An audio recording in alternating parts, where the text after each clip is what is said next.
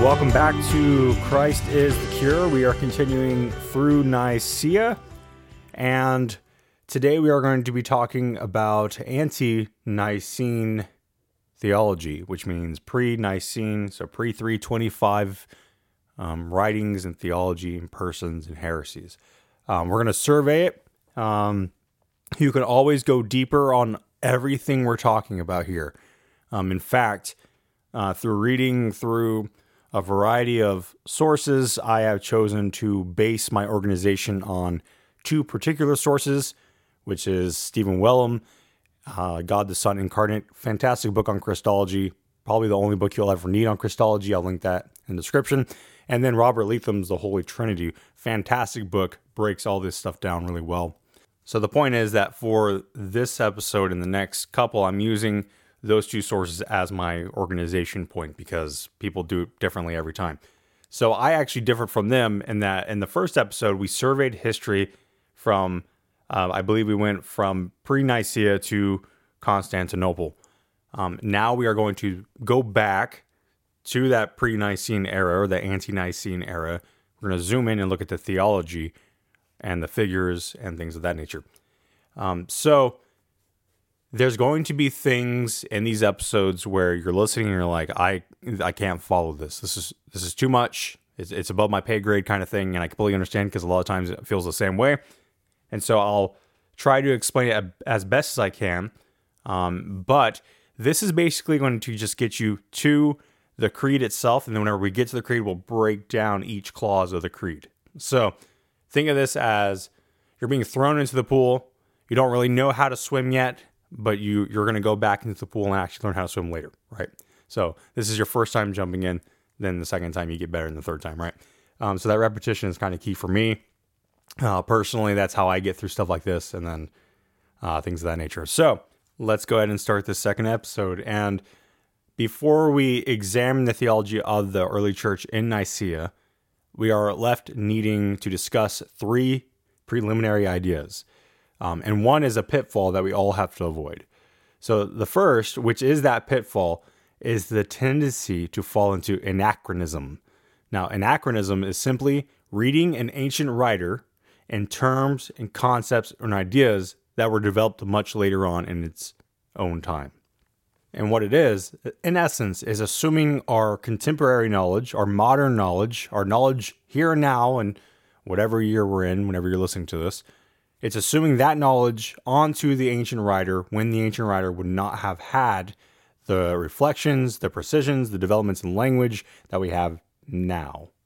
And this happens quite often. We all do it at points, but a good example is whenever we read Trinitarian theology that we read or learn in modern textbooks, such as Wayne Grudem or Babnick or whoever, whenever we pick those up and we have those concepts, and then we go back and read someone like Athanasius, or we go back and read someone like Irenaeus or Ignatius, someone in the early church, like before 325 even, we sometimes assume all of that language, all that knowledge that we have is what they're talking about whenever they haven't gotten that far in terms of developing that precision of language, which is really, I think, part of the crux of what we'll be discussing is this is the development of language, learning how to articulate concepts in a way that errors can't sneak in. I think I talked about that in my previous episode.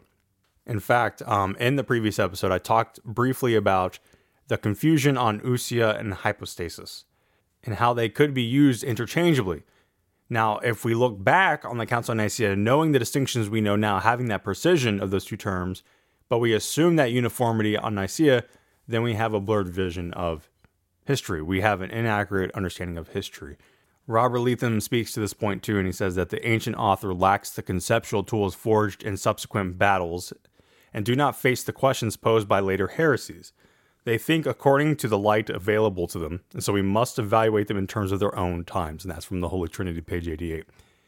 So this means that sometimes in their emphasis, in an early writer's emphasis, we can easily miss context and attribute to them error, such as with Athanasius. Sometimes people say that Athanasius emphasizes deity too much and it slips into a heresy called Apollinarianism and accidentally undermines the humanity of Jesus. But whenever we read him in his own time and what he's he's addressing in his own time. And whenever we read him in his full context, we find that that's not the case. Had those developments occurred where they're addressing heresies after Athanasius' time, he might have been more precise. But in that moment, he's being emphatic against the Arian controversy, which took away from the deity of Christ to one degree or another, right? So sometimes you'll find an emphasis in a writer that without the context of either all of their letters or without the context of the history around them, we can call them heretical. And that really happened. I mean, if you think about the New Testament, you can say the same thing about whenever you're reading Paul, because there are times where Paul makes emphasis for the sake of rhetoric and for making a point, where without his other works, we wouldn't have a well-rounded view of systematic theology in terms of Paul's literature. And of course, there's a distinction there between Paul as an inspired writer and the early church writings who are not inspired. So there is fallibility there, but still we have to read them within their context. And so if you want to get the theology of Athanasius, you read all of Athanasius. If you want to understand the theology of Clement of Rome, you read all of Clement of Rome. There's much debate over Gregory of Nyssa, right? Whether or not he was a Christian universalist. And whenever you read some of his writings, it certainly seems that way. He seems very hopeful about the restoration of all people at the end. And a lot of people just say, well, yeah, he's taken after Origen, and that's who he is. But there's also debates about that, because whenever you read his later works, he seems to either contradict himself or change his mind on that. So in order to get a full picture of one particular writer's theology, you have to read all the writings, which can be difficult in our settings because of translations and access and things of that nature. But the point is that anachronism is what we need to avoid. We need to avoid reading modern concepts back into earlier authors. So, with this all said, it is true that there are errors, because they are fallible men, in their writings, and then we have to evaluate them according to Scripture. And even that, there's the issue of subordination. If you don't know what that is, we'll talk about it here in a little bit, but it's a heresy. But Letham is quick to point out that with the early writers, subordination is placed within the being or the nature of God, which eliminates the idea of Jesus being a lesser God or the Holy Spirit being a lesser God or lesser force, whatever you want to call that position. So you will find issues like that, but we have to make sure that we're reading them as they were wanting to be read, essentially. Now, for our second preliminary idea, in many instances, we find ourselves easily critiquing the use of extra biblical language in describing biblical realities when the language is sometimes necessary or simply convenient. This is a big deal, especially when we're talking to someone who doesn't accept creeds and councils. Why do we have to use Trinity? It's not in the Bible. Let's use Godhead instead. Things of that nature, which with that particular discussion, sure, use Godhead if you want. But for the early church, what you find is that the discussions center around the meaning of the biblical language itself. And so there needed to be this articulation that can explain those words and what they meant.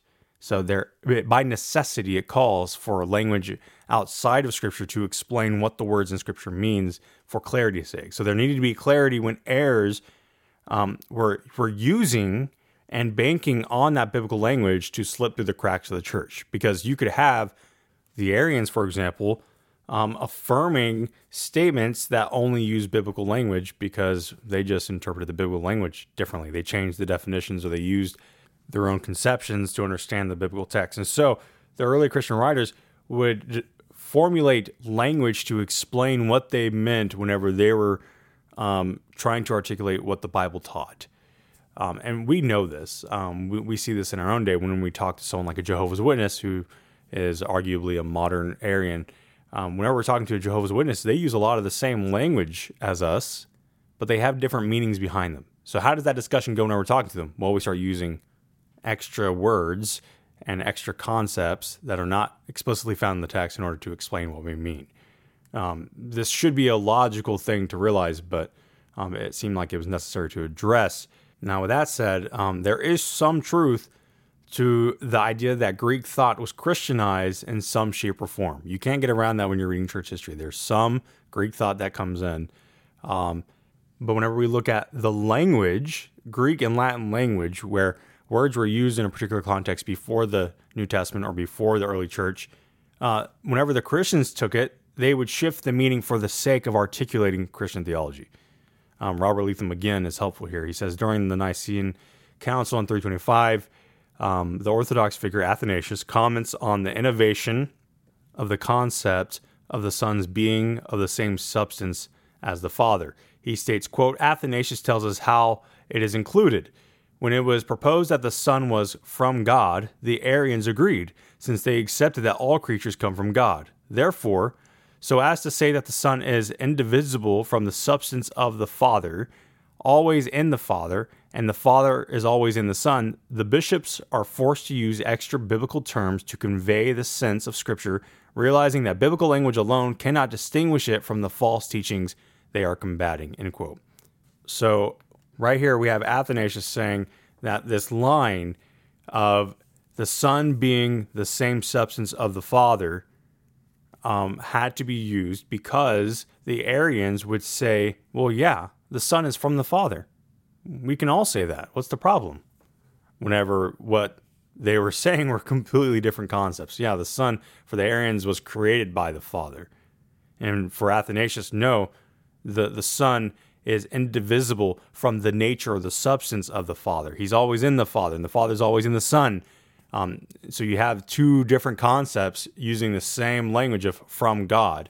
And Athanasius, Leatham paints it as Athanasius regretting having to use that extra biblical language, but it being a necessity for the articulations they're needing to articulate. And we see that again in our own day.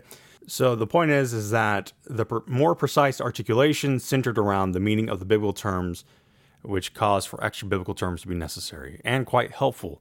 For example, Trinitarianism is not explicitly found in the Bible as a term. However, it summarizes this concept that is made up of many concepts: the deity of the Father, deity of the Son, the deity of the Spirit. They're co-eternal, you just go down the list, and it helps summarize what we believe in a precise way. It's helpful. And we use that for other things like the incarnation. We use the term incarnation to describe the Son taking on human flesh. We use a bunch of different terms that help us summarize concepts, and we'll move on from there. So the last preliminary idea is tied to the second, and that is simply the reality that doctrine formed, or you can say it matured. I like matured more in the face of heresy. Heresy has a positive aspect to it, and you'll see this throughout church history, and you'll see this in our day and age. And the positive aspect of heresy is that the early church is forced to focus and articulate against those errors and to better articulate their Christian theology. It is basically they're having to draw their lines in the sand and form articulated, well-reasoned positions from the biblical text on, in this particular setting, Christology. Christology, the doctrine of Christ, is the big sticking place, but there are, of course, other issues that pop up, such as the spirit fighters, as they are called. Stephen Wellum states, quote, ironically, as dangerous as heresy is, it also serves a purpose. Not only does heresy presuppose that orthodoxy exists, it also forces the church to respond to it by articulating in a more precise and coherent manner the, quote, faith that was once delivered for all to the saints, Jude 3, end quote, which is precisely what happened in the patristic era. And then Wellum further states wisely, in the development of theology, this is not to say that the church's doctrinal formulations are beyond dispute.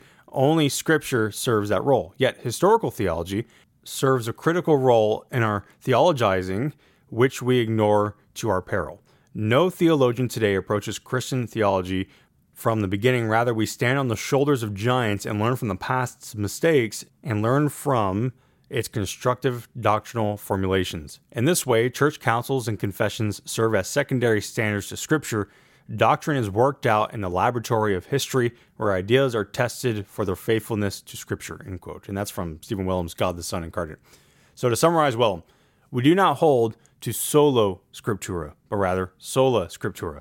The former, sola scriptura, is a way of saying that tradition is absolutely useless, meaningless, and it often disregards the faithful who came before us along with the creeds and confessions that they formed. It is ultimately a confession of an isolated Christianity focused upon individualism and the ignorance of the church.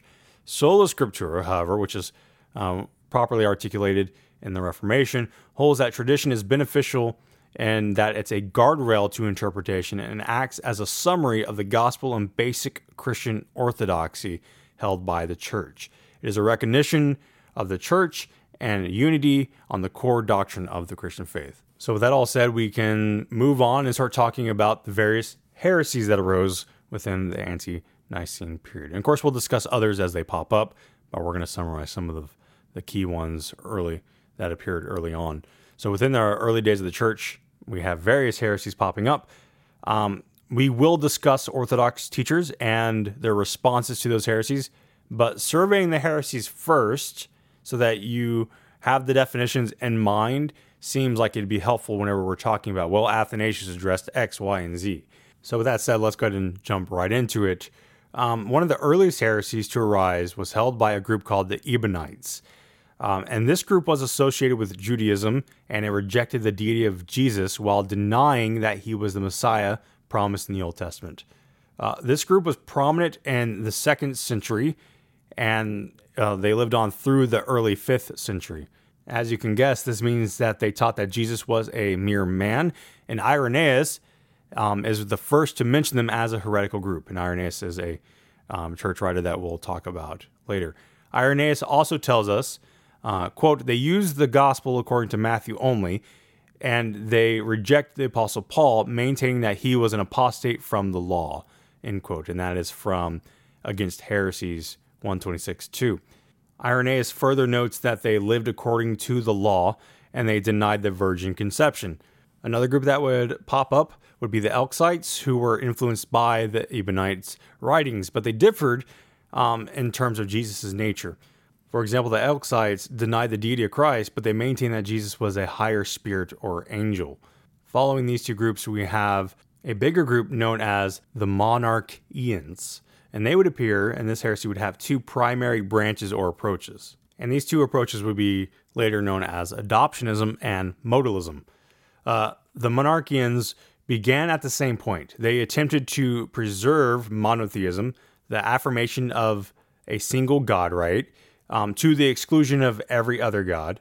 But they did so at the expense of the full co-eternal deity of the Son and Holy Spirit. So, like I said, there were two branches of this general idea, and the first was adoptionism, which is also called dynamic monarchianism, and it considered Jesus to be a mere man who was adopted as the Son of God because of his merits. From what I've seen, Theodosius of Byzantium, or the Tanner, is often credited with the first articulation of this doctrine in the 2nd century. Now, Theodosius claimed that Jesus was born of a Virgin Mary and lived among men as a typical man, yet with pious vigor. Due to his merits, his good works, Jesus would receive the Logos, and that is the higher Christ, or the divine spirit, at his baptism, and this was signified by the descending dove. From here, Jesus was able to perform miracles as he was adopted to be God's son, and he was empowered because of his virtue. So, to summarize again, Jesus did really well as a man who was born from a virgin, and so he received the divine spirit called the Logos, or Christ, and he received this at his baptism, and when he received it, he became the Son of God by adoption. Now, some adoptionists hold that Jesus was deified at his baptism, and others think that he was deified at his resurrection. Adoptionism would continue to live and develop through the 4th century in different forms, most notably with an individual named as Paul Samosta and Fontes of Cimerium. Adoptionism continues to be alive and well today, but it's less popular than Arianism and modalism. So the second approach to monarchianism is modalism. Modalism is also called Sabellianism, named after Sabellius. Now, modalism keeps the deity of Christ, but it rejects that the Father and Son share the same substance. So the Son was a mode of being, and manifestation of the Father. So Wellum states, they so conceive of the Father, Son, and Spirit as modes in which God manifested himself. It was suggested that God manifested himself differently in each of three phases of world history, as the Father in the Old Testament, as the Son in the Gospel, and as the Spirit since Pentecost. In this way, they denied the personal distinctions between the Father, Son, and Spirit within the Godhead. This heresy lives on today in various teachers, but it basically says that Father, Son, and Spirit are titles and modes that God lives in. So the Father becomes the Son, and he operates on the earth, and then he becomes the Spirit, but it's all, there's no distinction between the three. They're just titles of the one God. Other heresies arose, and many of them come alongside a worldview known as Gnosticism.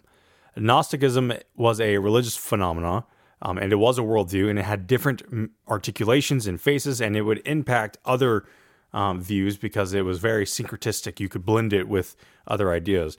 But a central idea of Gnosticism that you'll often hear about whenever you hear about the topic is the idea of obtaining true knowledge of the divine and human spiritual realities. So Gnosticism is actually heavily debated nowadays in many ways, but we'll summarize what is traditionally understood as Gnostic teachings. So typically it's linked to Platonic dualism, which separates matter from spirit, right? There's this dualism between matter and spirit. And in Gnosticism, there is this articulation of the physical or material world being inherently evil, while the spiritual world or the spirit world was potentially good.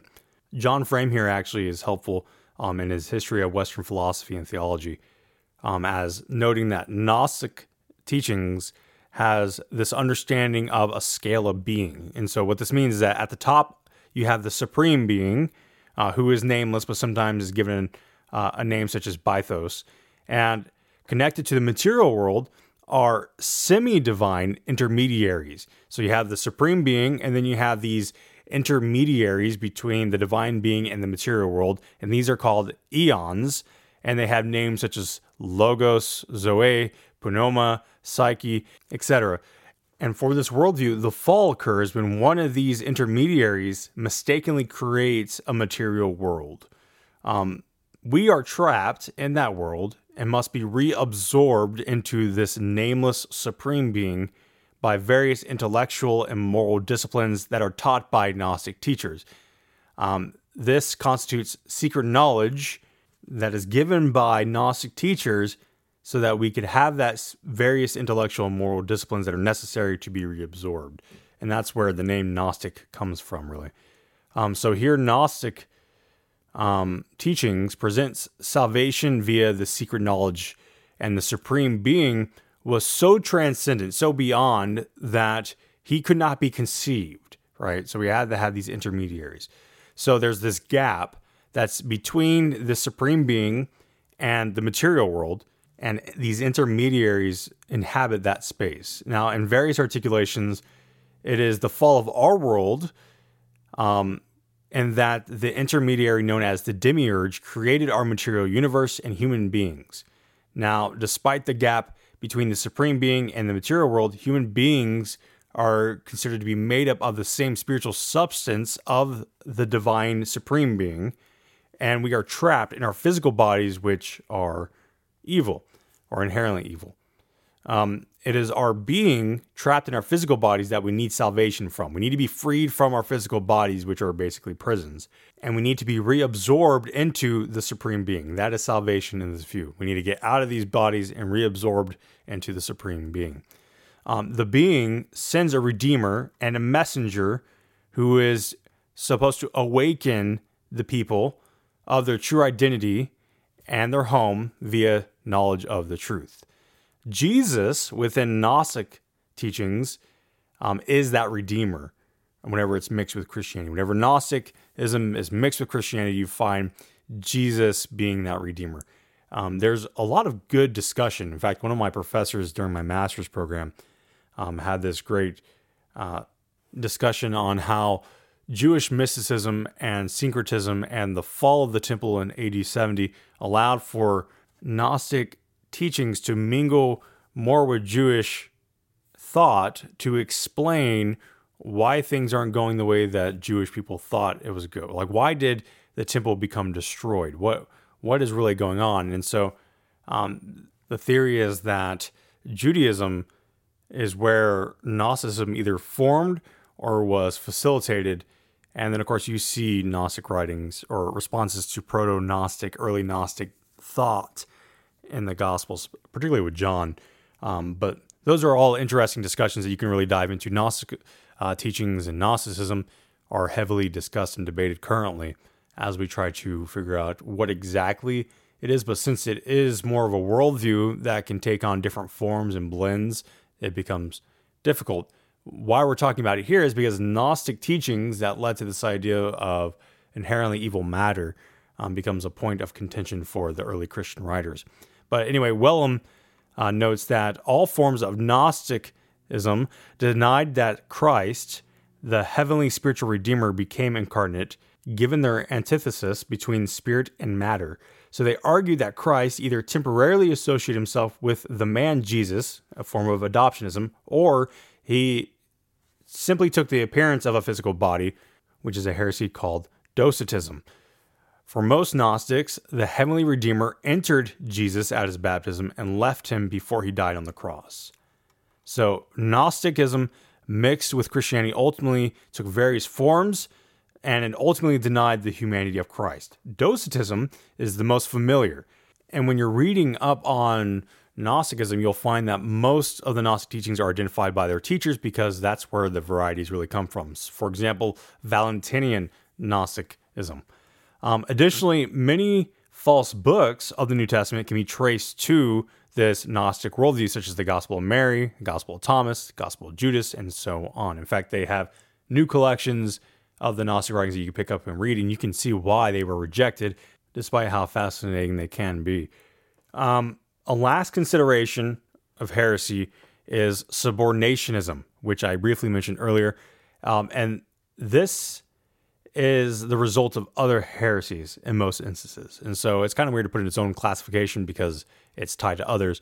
But subordinationism is a term that points to a movement that held that Christ and or the Holy Spirit was inferior to the Father. The subordinationists could differ in how they viewed Christ. He could be a created deity, such as the Arians, or he could be a mere human, given deity by the Father, such as adoptionism. But the basic premise is that the Son, in his fundamental nature, is inferior and subordinate to the Father. And so you would find the Arians and the modalists and the adoptionists logically falling into a form of subordinationism. So I think that's going to wrap up our discussion today, the early heresies of the ante-Nicene period. And of course, we will talk about the Arian controversy and other developments that come post 325 later. The next episode will discuss Christian writers and their articulations of Christian orthodoxy. As always, you can go deeper on all these topics. So if you feel so led, go research some of them. There's also more issues. I just highlighted some of the big ones. And I hope this was helpful in some shape or form. And we'll move on from here. And I want to just say thank you to my patrons who made this possible. You guys continue to support Christ is the Cure and make it possible for us to be partially part-time. Sounds kind of silly, but the goal is to be part-time with this venture, and you guys make that possible. So thank you very much. And that's it. God bless you and have a wonderful, wonderful weekend.